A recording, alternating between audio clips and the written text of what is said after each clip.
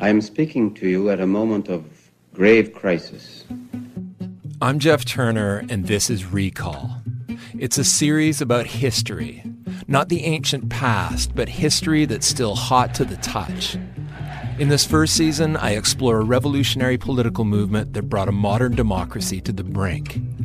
You can find Recall, How to Start a Revolution on the CBC Listen app or wherever you get your podcasts. This is a CBC podcast. Hello, I'm Helen Mann. And I'm Chris Howden. This is As It Happens, the podcast edition.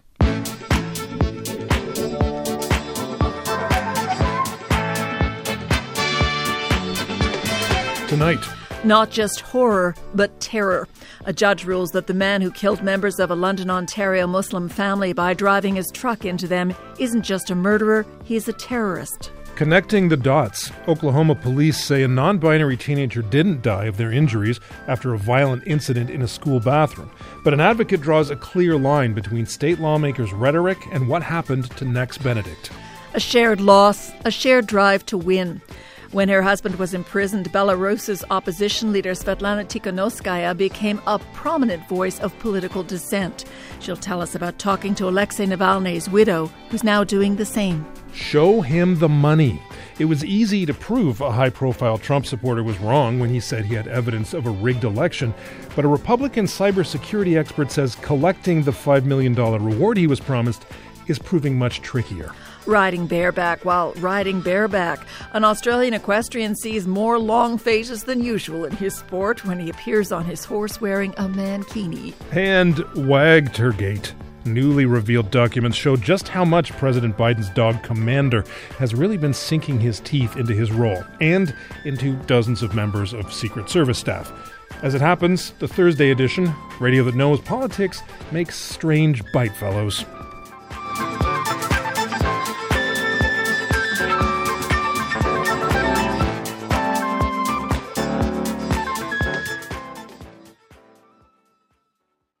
Today, Justice Renee Pomerantz ruled that the attack that killed 4 members of a Muslim family in London, Ontario, was an act of terrorism. 3 generations of the Afzal family were out for a walk when an attacker deliberately drove into them with his truck. He killed family matriarch Talat, her son Salman, and his wife Medea, and their 15-year-old daughter Yumna. Yumna's younger brother survived the attack. Here's Crown Prosecutor Sarah Sheikh speaking after the ruling today. Justice Pomerantz's ruling today that the murders and the attempted murder constitute terrorist activity is a very important one. It is an acknowledgement that the offender's attack was not only targeted and directed towards the Afzal family, it was also targeted and directed towards the entire Muslim community. And it was designed to intimidate Muslims. It was also an attack on values that we as Canadians hold very dear: inclusiveness, community, decency, and multiculturalism. As Her Honor stated today, terrorist activity seeks to overthrow social order. As such, it must be denounced in the strongest possible terms.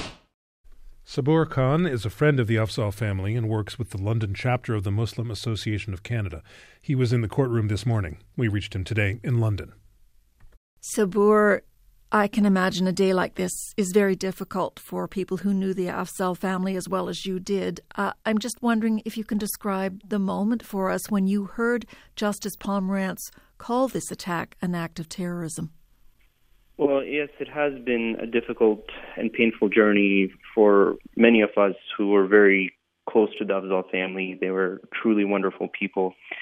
And hearing those words, definitely gave us some sense of comfort and some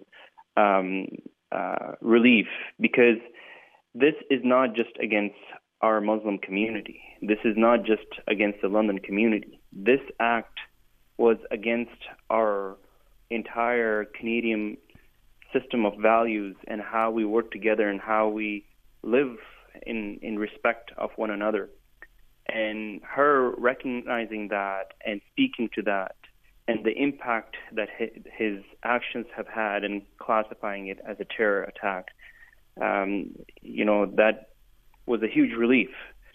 The judge's wording was really unequivocal. She said one could say this was a textbook case of terrorist activity. Did you expect her words to be so strong? I honestly didn't know what to expect. But I was very pleasantly surprised when I heard that she classified it that way. And her decision not to name this person who has now been convicted and to go in depth about the harm that he has caused. It was surprising to hear that. I didn't expect it as strongly as she did, but it was comforting. The judge made specific mention of the victim impact statements that were provided during the trial. You yourself gave 2 of those statements. Can you share with us some of what you told the court? Yeah, we shared 2 impact statements. One was me as a community leader here in London, Ontario, and one was in our personal capacity. My whole family, we were very close with the family growing up. In the community statements, we talked about how, we have seen across the whole community a sense of fear, a sense of discomfort and paranoia and being othered. But at the same time, we talked about how there has been such great support from the broader community. There has been a coming of together within the Muslim community and within the broader Canadian community in jointly and unequivocally stating that this is not who we are. You mentioned you were close to the family. Your family was close to the family. I'm just wondering your thoughts today, how you are remembering the people who died. Well, there's 2 aspects of it to me as I was sitting in the court and listening to the judge, especially when she spoke about the young boy who survives and his impact statement, and the huge gap that this has left in his life. He is orphaned. He has lost his sister and his parents and his grandmother, and his sense of what is normal for every other child. And that really shook me in a new way, because the way the judge was able to present it, it struck me in another new way.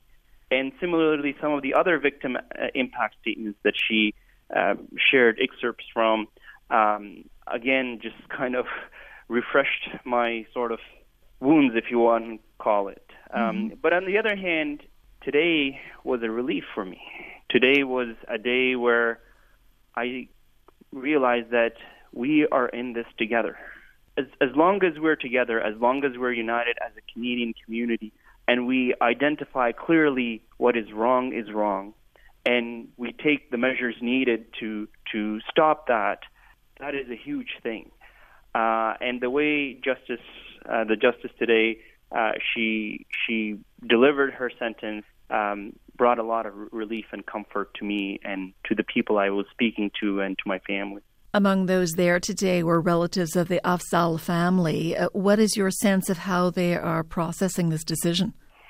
I saw some tears among them, and I'd imagine for them this is a permanent thing that they have to deal with. It's a journey that will never end.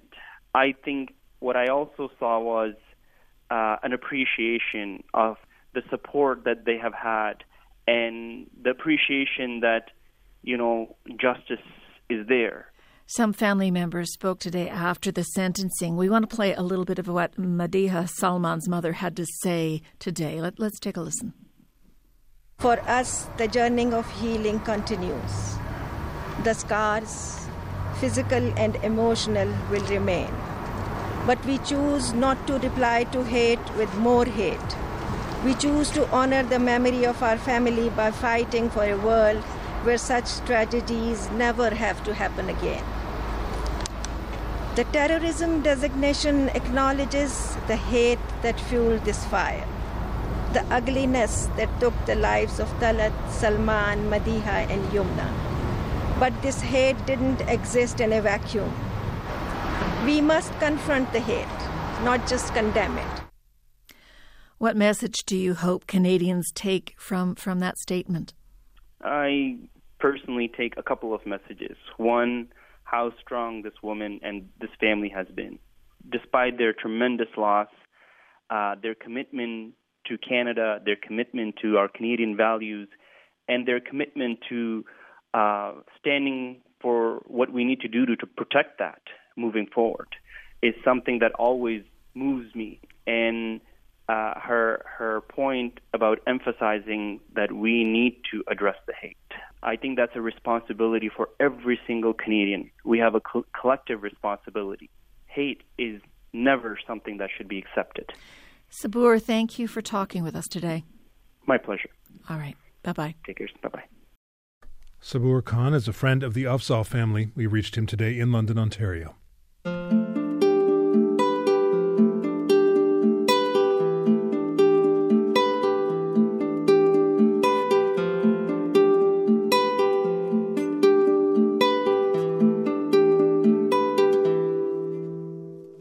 Like so much about their life, why and how Nex Benedict died has become politicized. The Oklahoma teenager's family says they identified as non-binary and that they died the day after an altercation in an Owasso high school girls' bathroom left them badly beaten.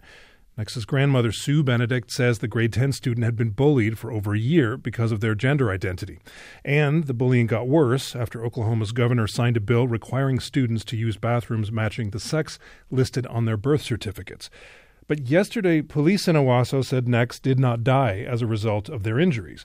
And now Nex's family has announced it's conducting a separate, independent investigation. Kylan Durant is the president of the Oklahoma Pride Alliance. We reached him in Oklahoma City. Kylan, what went through your mind when you heard the news of Nex's death?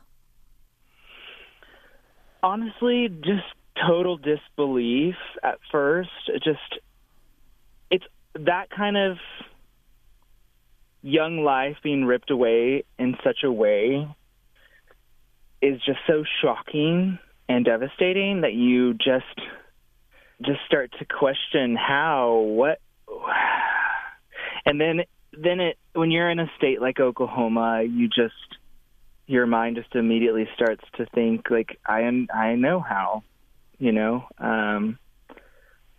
but it doesn't make it any less devastating, shocking, heartbreaking. As you know, police are saying Nex did not die from injuries sustained at Owasso High School. Yes. How does that shape your view of what happened to Nex? I've talked about this with community members, and it just feels the information being so delayed as it was to then hear that is what is being said just feels like something we've experienced before when such injustice is happening. It makes it feel like it's hard to trust officials and authorities. There had been several days that this had passed, and then we started hearing about it. And it was, we quickly learned this was not reported, that authorities were not called. It brings in a lot of questions. Yeah, the altercation at the school occurred on the 7th of February, and Nex died on February 8th. Police say that they are awaiting toxicology results and some other ancillary tests.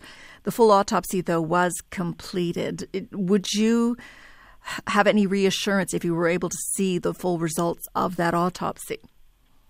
Absolutely. I think everyone's kind of waiting on seeing. We've been told to wait for the facts, so we want to see the facts. You said earlier that living in a state like Oklahoma changes how you experience a death like this one. What do you mean by that? Yeah, so in Oklahoma, we have had a lot of legislation come through within the last couple of years, specifically targeting the trans community and trans youth. And the rhetoric that we hear on the floor regarding the existence of trans people is just astounding. we have a situation now where Ryan Walters, who is heading up education in Oklahoma, and he invites somebody who is in charge of a platform called Lives of TikTok that has a pretty, hateful following, that any sort of mention of trans youth supporting that, the following attacks. And this was a situation in which an Owasso teacher was, featured on Lives of TikTok, and, their following went after that teacher, and that teacher had to leave that public school system, same school system where a non-binary student has died. And it's just hard for me not to draw the line of, we're seeing our leaders say and do things that do not support our queer youth, and here we are, in which this student experienced a situation in which they were attacked and harmed for identity. And so it just feels like you have created a situation in which this very real consequence happened. I just want to clarify, you said that something about this person who's the head of education. This is the state superintendent of public instruction that you're talking about, saying these things that you say are targeting trans and non-binary youth. Is that right? Yes, Ryan Walters. Then we see a state ban on gender-affirming care for trans youth under 18. We've got sports ban bills coming through. We've got women's rights bills coming through that seek to define sex and gender. Yeah. Do you think this terrible news about what happened to Nex might somehow change some people's minds? I'm very hopeful that is the case. I think death is one of those things that is very much a common ground for people, especially the death of a young person. I only hope that it invites conversation to how we got here, because it's certainly something that we've been talking about for a long time. It feels very much like we've been screaming into the void, that a lot of this legislation and a lot of these conversations that are harmful have direct consequences. And we're humans. We're all humans. And we deserve to live as our most real and authentic selves without the fear of harm and death. There are other jurisdictions that are implementing the kinds of legislation that Oklahoma is, including here in Canada. I'm just wondering, as a queer person, what do you want to say to a kid like Nex or to their family members who might be listening? You're not alone. There are queer people, even in this red state, who are very much excited to celebrate you and welcome you. There are non-queer people around you that are very much excited to celebrate you and welcome you. And we are fighting every day for the lives of you young people, and there is hope. Kylan, thank you so much. I really appreciate you speaking with us. Absolutely. Thank you. Kylan Durant is the president of the Oklahoma Pride Alliance. We reached him in Oklahoma City.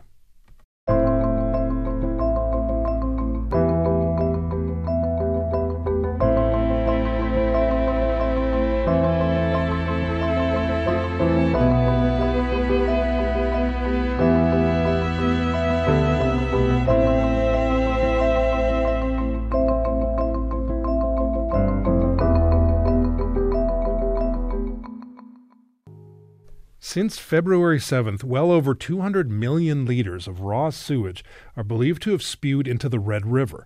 A broken pipe in the Winnipeg sewage system is to blame.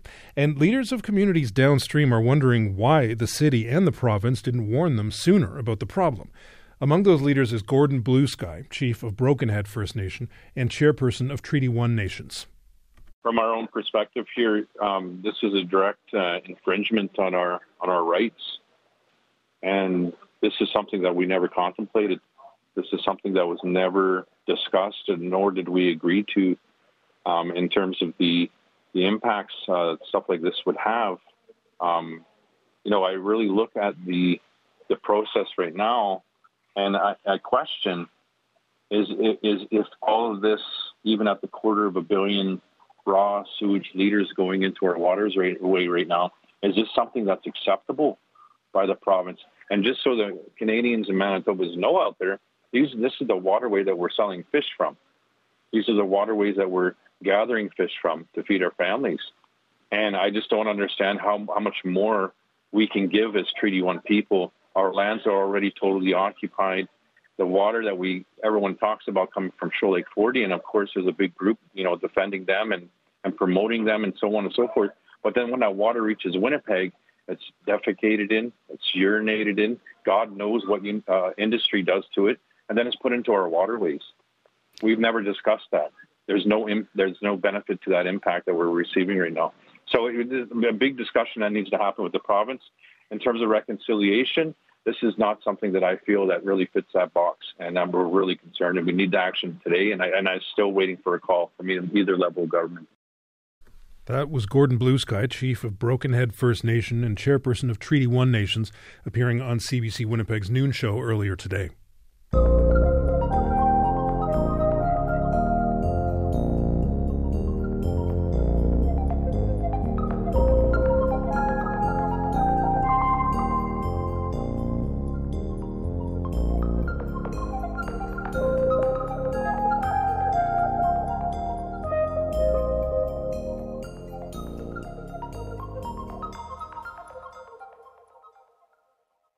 The email begins in the bland, upbeat tone you'd expect from any boss.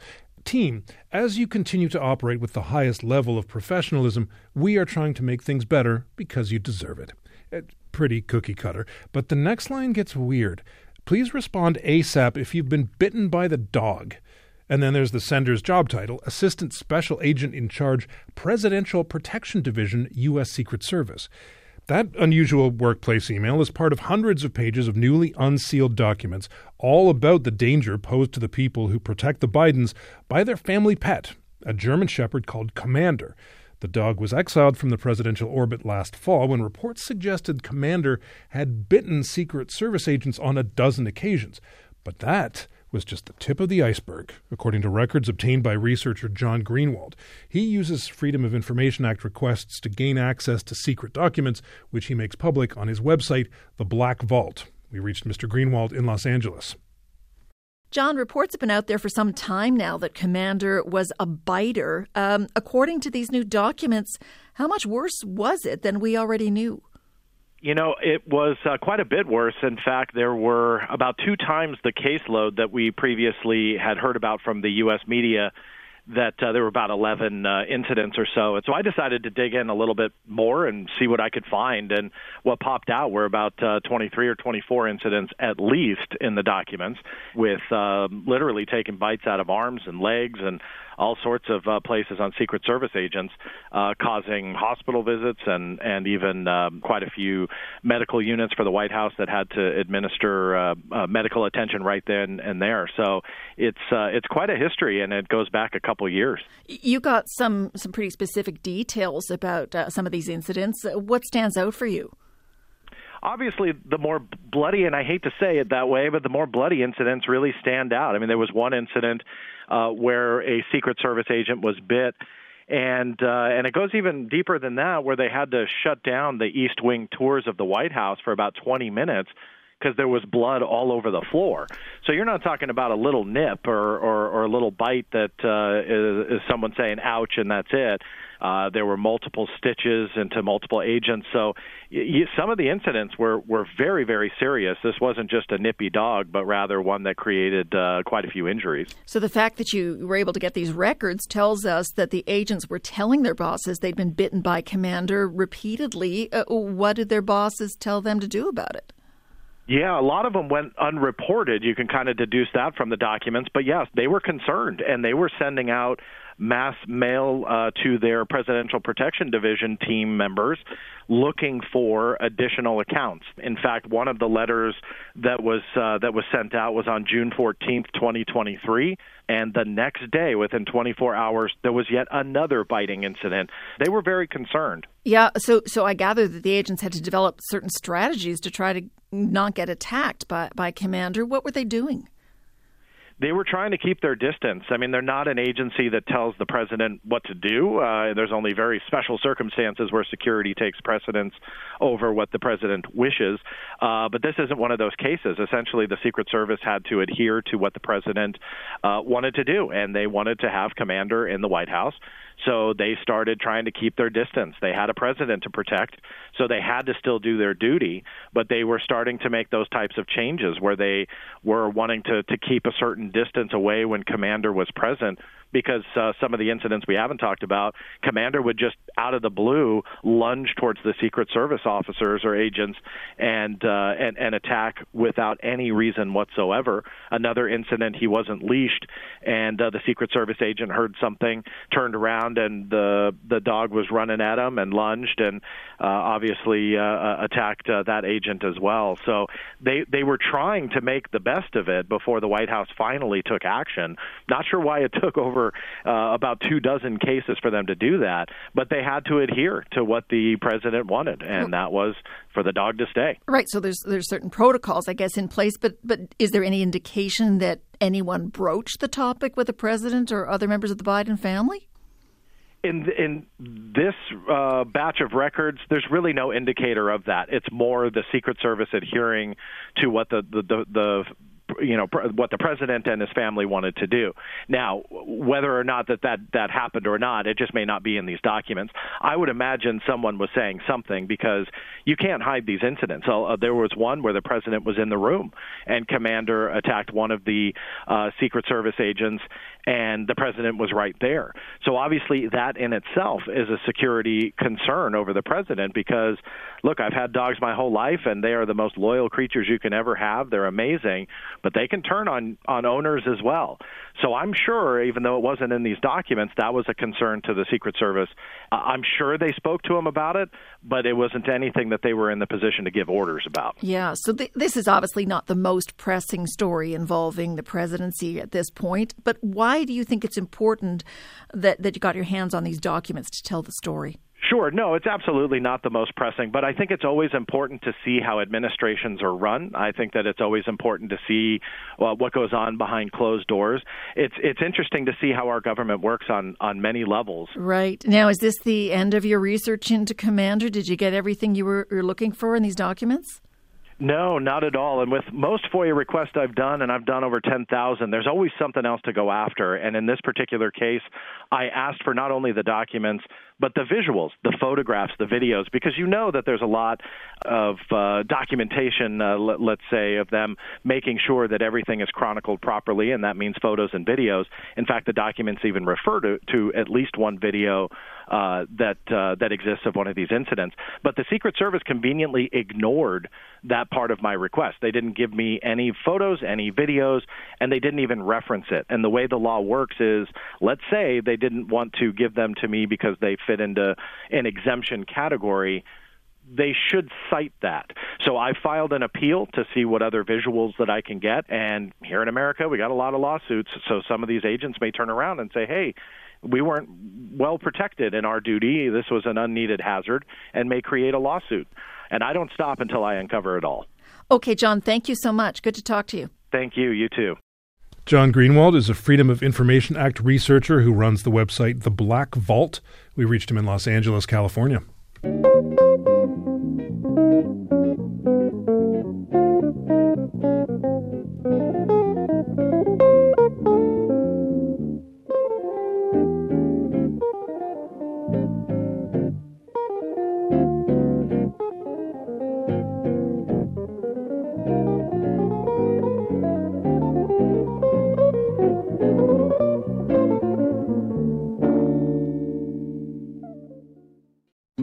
Hello, I'm Jess Milton. For 15 years, I produced The Vinyl Cafe with the late, great Stuart McLean.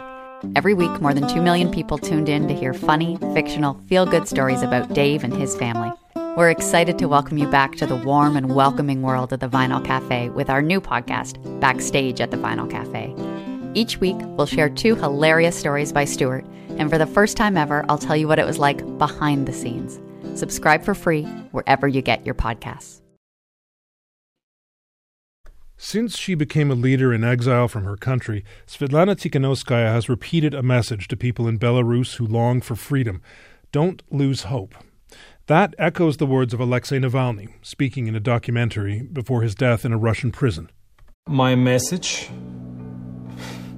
for the situation when I'm killed is very simple: not give up. That message united the 2 opposition activists, and now it binds Ms. Tsikhanouskaya even closer to the Navalny family. Sviatlana Tsikhanouskaya and Alexei's wife Yulia were together when news of Alexei Navalny's death arrived. Yulia Navalnaya has now become a voice of protest in her husband's absence, just as Sviatlana did in 2020 when her husband Sergei was imprisoned when trying to run for president. She stood in his place in that election. We reached Sviatlana Tsikhanouskaya today in Vienna. Sviatlana, you have not heard from your husband in a year now. How has the death of Alexei Navalny amplified your worry for him? Political prisoners in any country is a huge pain for relatives, first of all, because every morning I wake up with the thoughts about my husband, seeing my children grown up without their daddy, knowing that thousands of Belarusian families are split by this regime. And so is my husband. He's already almost 4 years in jail, and last year he is, together with other political opponents of Lukashenko, are held in incommunicado mode. I don't know anything about him. Lawyer is not allowed to visit him. Letters are not delivered. So I actually even don't know if my husband is alive. I don't know anything about him. And it's like the most painful. And of course, the death of or murder of Navalny, of course, it's like a green light for dictators. Without, decisive answer of democratic world to this murder, it might untie the hands of dictators. They can kill their political opponents without any consequences. And of course, I even don't want to think that my husband might be the next one. You are in Vienna today speaking with European leaders. Tell us about the message you have delivered to them on how they might help political prisoners like your husband and others. So first of all, we need to raise more attention to this problem because so many issues are happening in the world, wars, cities are ruined, people are being killed, but political prisoners, they are the hostages of the regime. They are people who sacrificed their freedom for democracy, for the values we all share. The number of political prisoners in Belarus is increasing every day. Every day, detentions are taking place in my country. I want OSCE to demand access to political prisoners, to see in what state they are. And also, we in Belarus have a list of people. There are about 200 names. We call it humanitarian list, because people in this list are in awful health condition, with cancer, with diabetes, with heart attacks, people with special needs. They are not given any medical assistance in prisons. People are actually dying. 2 days ago, one person from this list died. Let me ask you about that person. His name is Ira Lednik, and he did have, as I understand it, a heart condition. He did die in custody. Can you tell us about him and who he was, what he did? So he was a famous Belarusian activist, and he was detained just for his article that he doesn't see any sense in this Belarusian-Russian union, that Russia wants to subjugate Belarus. So just for this assessment of the situation, he was detained and died for his right to speak freely, about what he wants. I want to repeat, without any consequences for the death of Navalny, of Lednik, we have to be prepared for more terrible news. until topic of political prisoners is not problem for the regimes, for tyrants, they will not release people. When you impose sanctions on dictators, impose them for humiliating, for torturing people, for abuses of human rights. So it will be like signal for them that all their crimes will be punished. They will have consequences.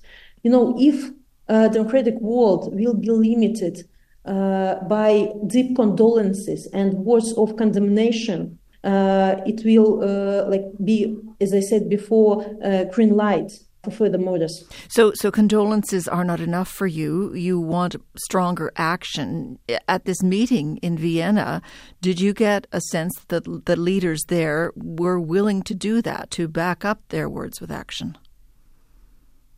No, I want to believe in this. I want to believe that the democratic world has opened its eyes on what tyranny and dictatorship is.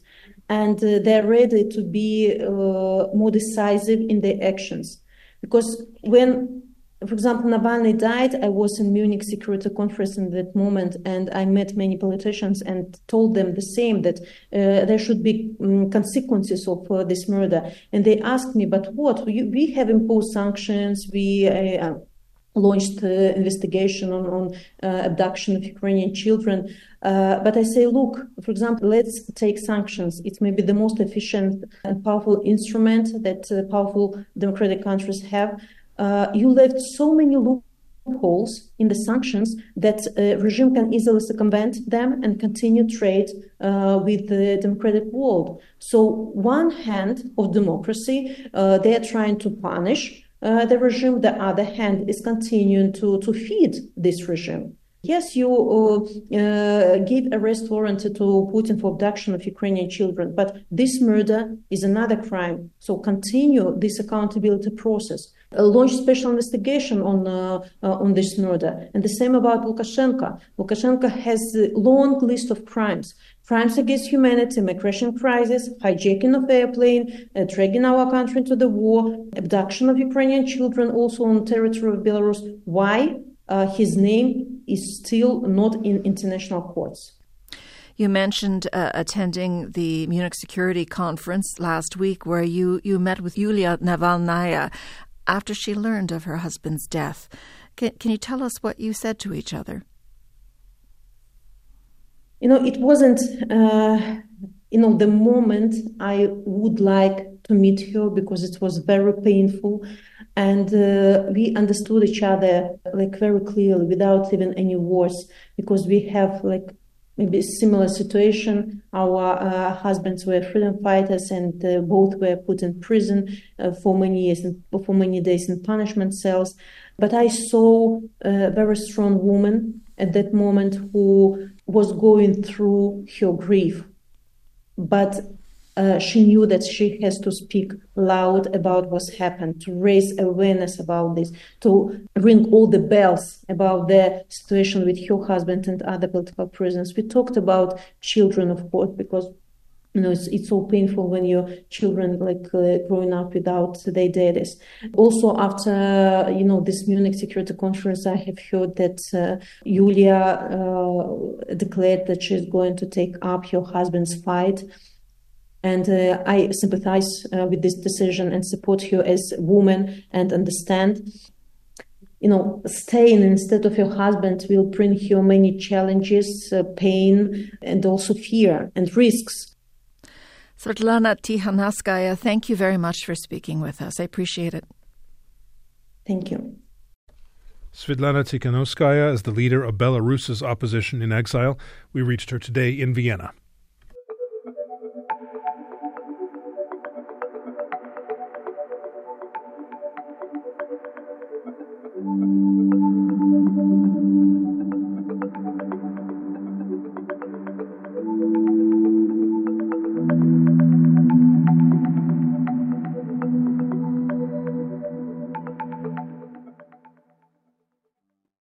Bob Zeidman has proven Mike wrong again, and ostensibly he's going to be $5 million richer for it, although if I were Mr. Zeidman, I would not hold my breath.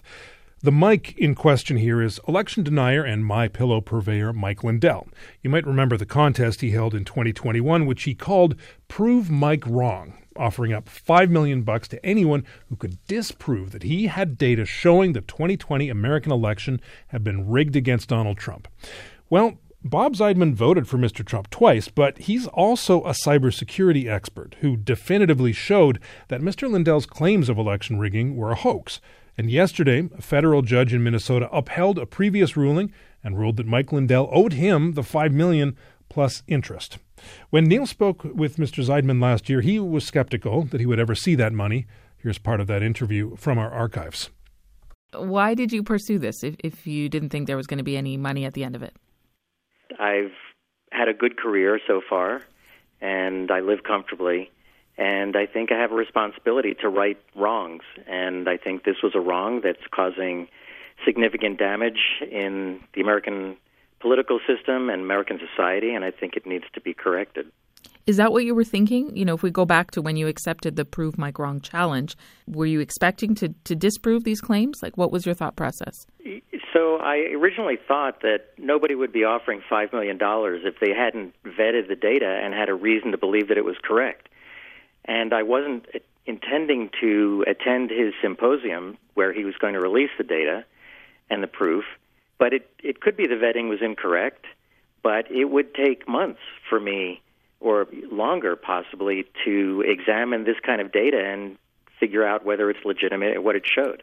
So I originally had no intention to go, but then after talking to my friends, I realized whatever happened, this was going to be historic. And why not have the opportunity to attend a historic conference where an historic claim was being made and maybe even an election would eventually be overturned based on it? So what was he claiming to have evidence of, and what did you actually find?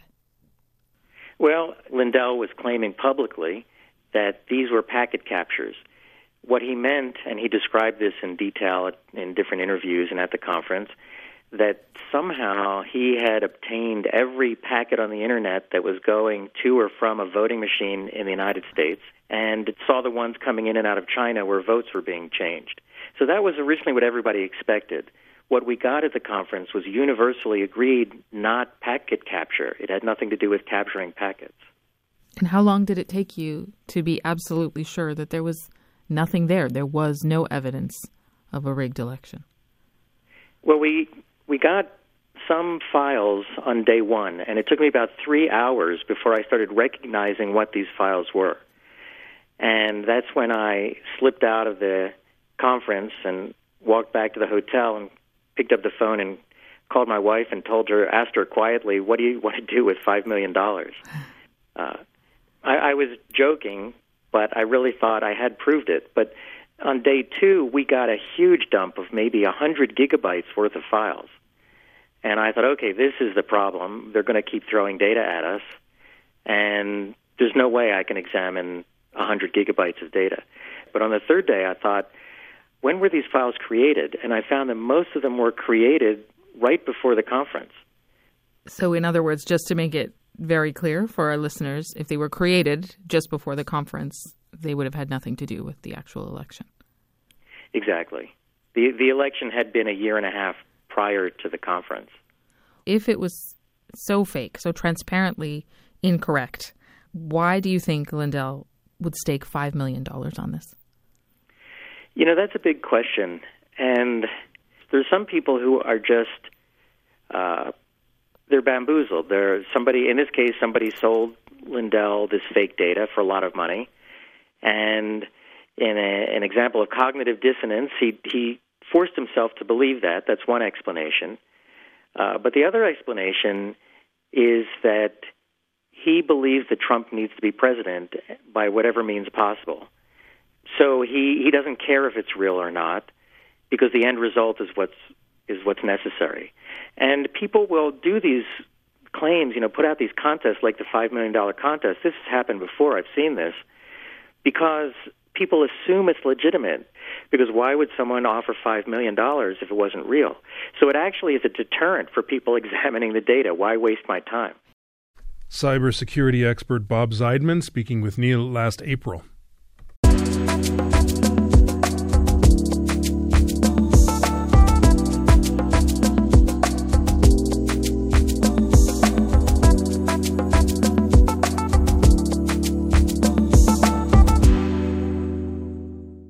Australians love their swimwear. They wear swimsuits all the time, to the beach, of course, but also to run errands, around the house, to the theatre.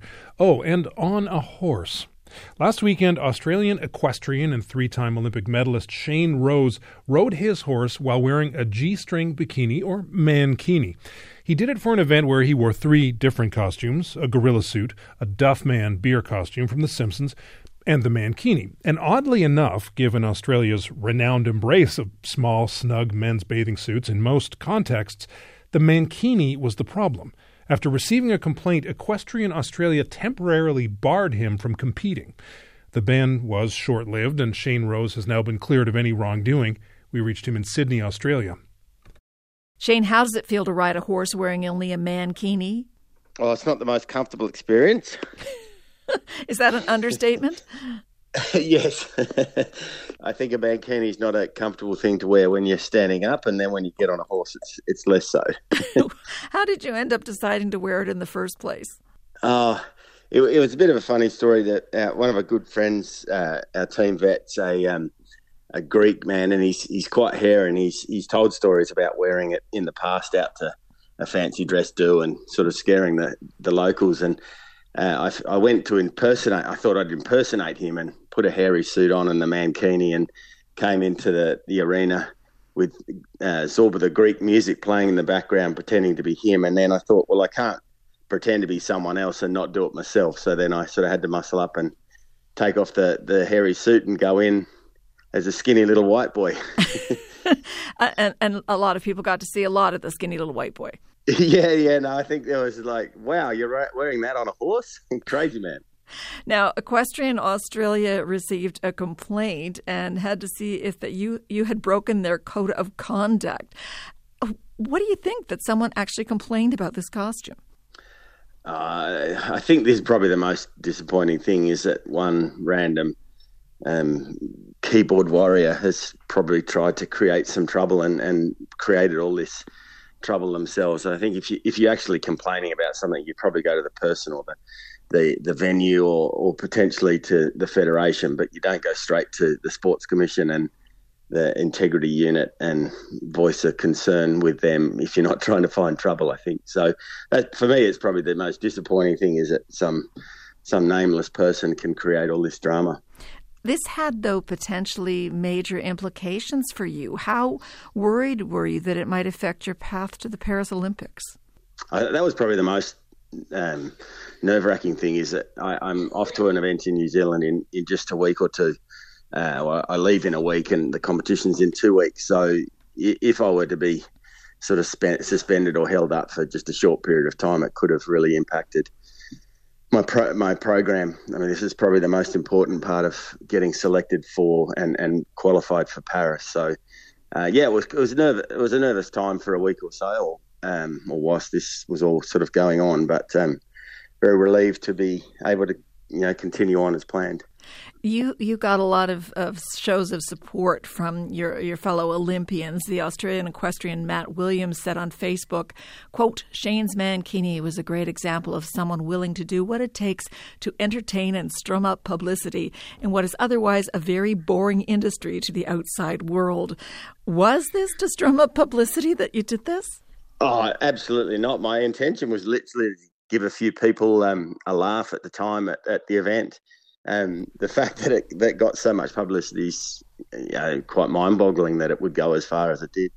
Were you expecting you'd get such a show of support, I guess, not just from him, but from sponsors and I guess fans as well? That's the thing that I found most remarkable, is how quickly and how many people. Apparently there was a petition going around getting signatures, and there were more signatures on the petition than there are members in our federation. So to get that much support from not only the people who know me, but the people of Australia who really sort of said, come on, enough's enough. Why don't you just have a bit of fun, and have we lost our sense of humour?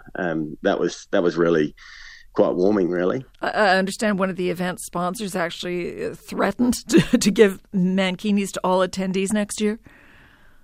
Yeah, no, apparently so. And anyone that wears one, they're going to give $100 for every person to Men's Health. So I think they're right behind the cause, really. Well, something's good's got to come out of this, I suppose. You posted an apology that Equestrian Australia said it took into account when it did ultimately decide to clear you, so you can go ahead. You have since deleted the apology, so that leaves us wondering, what was the purpose of making the apology in the first place? Were you being sincere? Oh, absolutely. A friend of mine who I respect said that maybe if I take the post down, it might sort of quieten things down, because it's sort of within a couple of hours there were thousands of people, and this sort of backlash sort of happened. So I thought if I took the apology down and just to quieten this sort of whole thing down might sort of make it go away a bit quicker. But look, if I did offend someone legitimately, I absolutely apologise for that. But as it turns out, I'm not sure that the person was actually overly offended, just trying to be a troublemaker. Do you think a horse can be embarrassed? I'm sure they can, but hopefully not too much by me. Your horse might have forgiven you then? Yeah. No, I've ridden him a few times since, and he seems to be none the worse for wear. So no more mankinis for you? Yeah, I would suggest they'll be staying well away for quite some time. All right. Shane, thank you so much. No problems. Thanks for having me on. Shane Rose is an Australian equestrian and 3-time Olympic medalist and mankini wearer, one time anyway. We reached him in Sydney, Australia.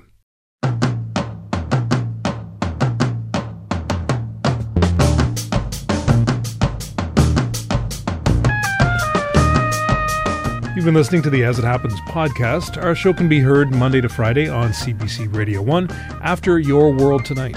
You can also listen to our show online at cbc.ca/AIH or on the CBC Listen app or wherever you get your podcasts. I'm Helen Mann. Thanks so much for listening. And I'm Chris Howden.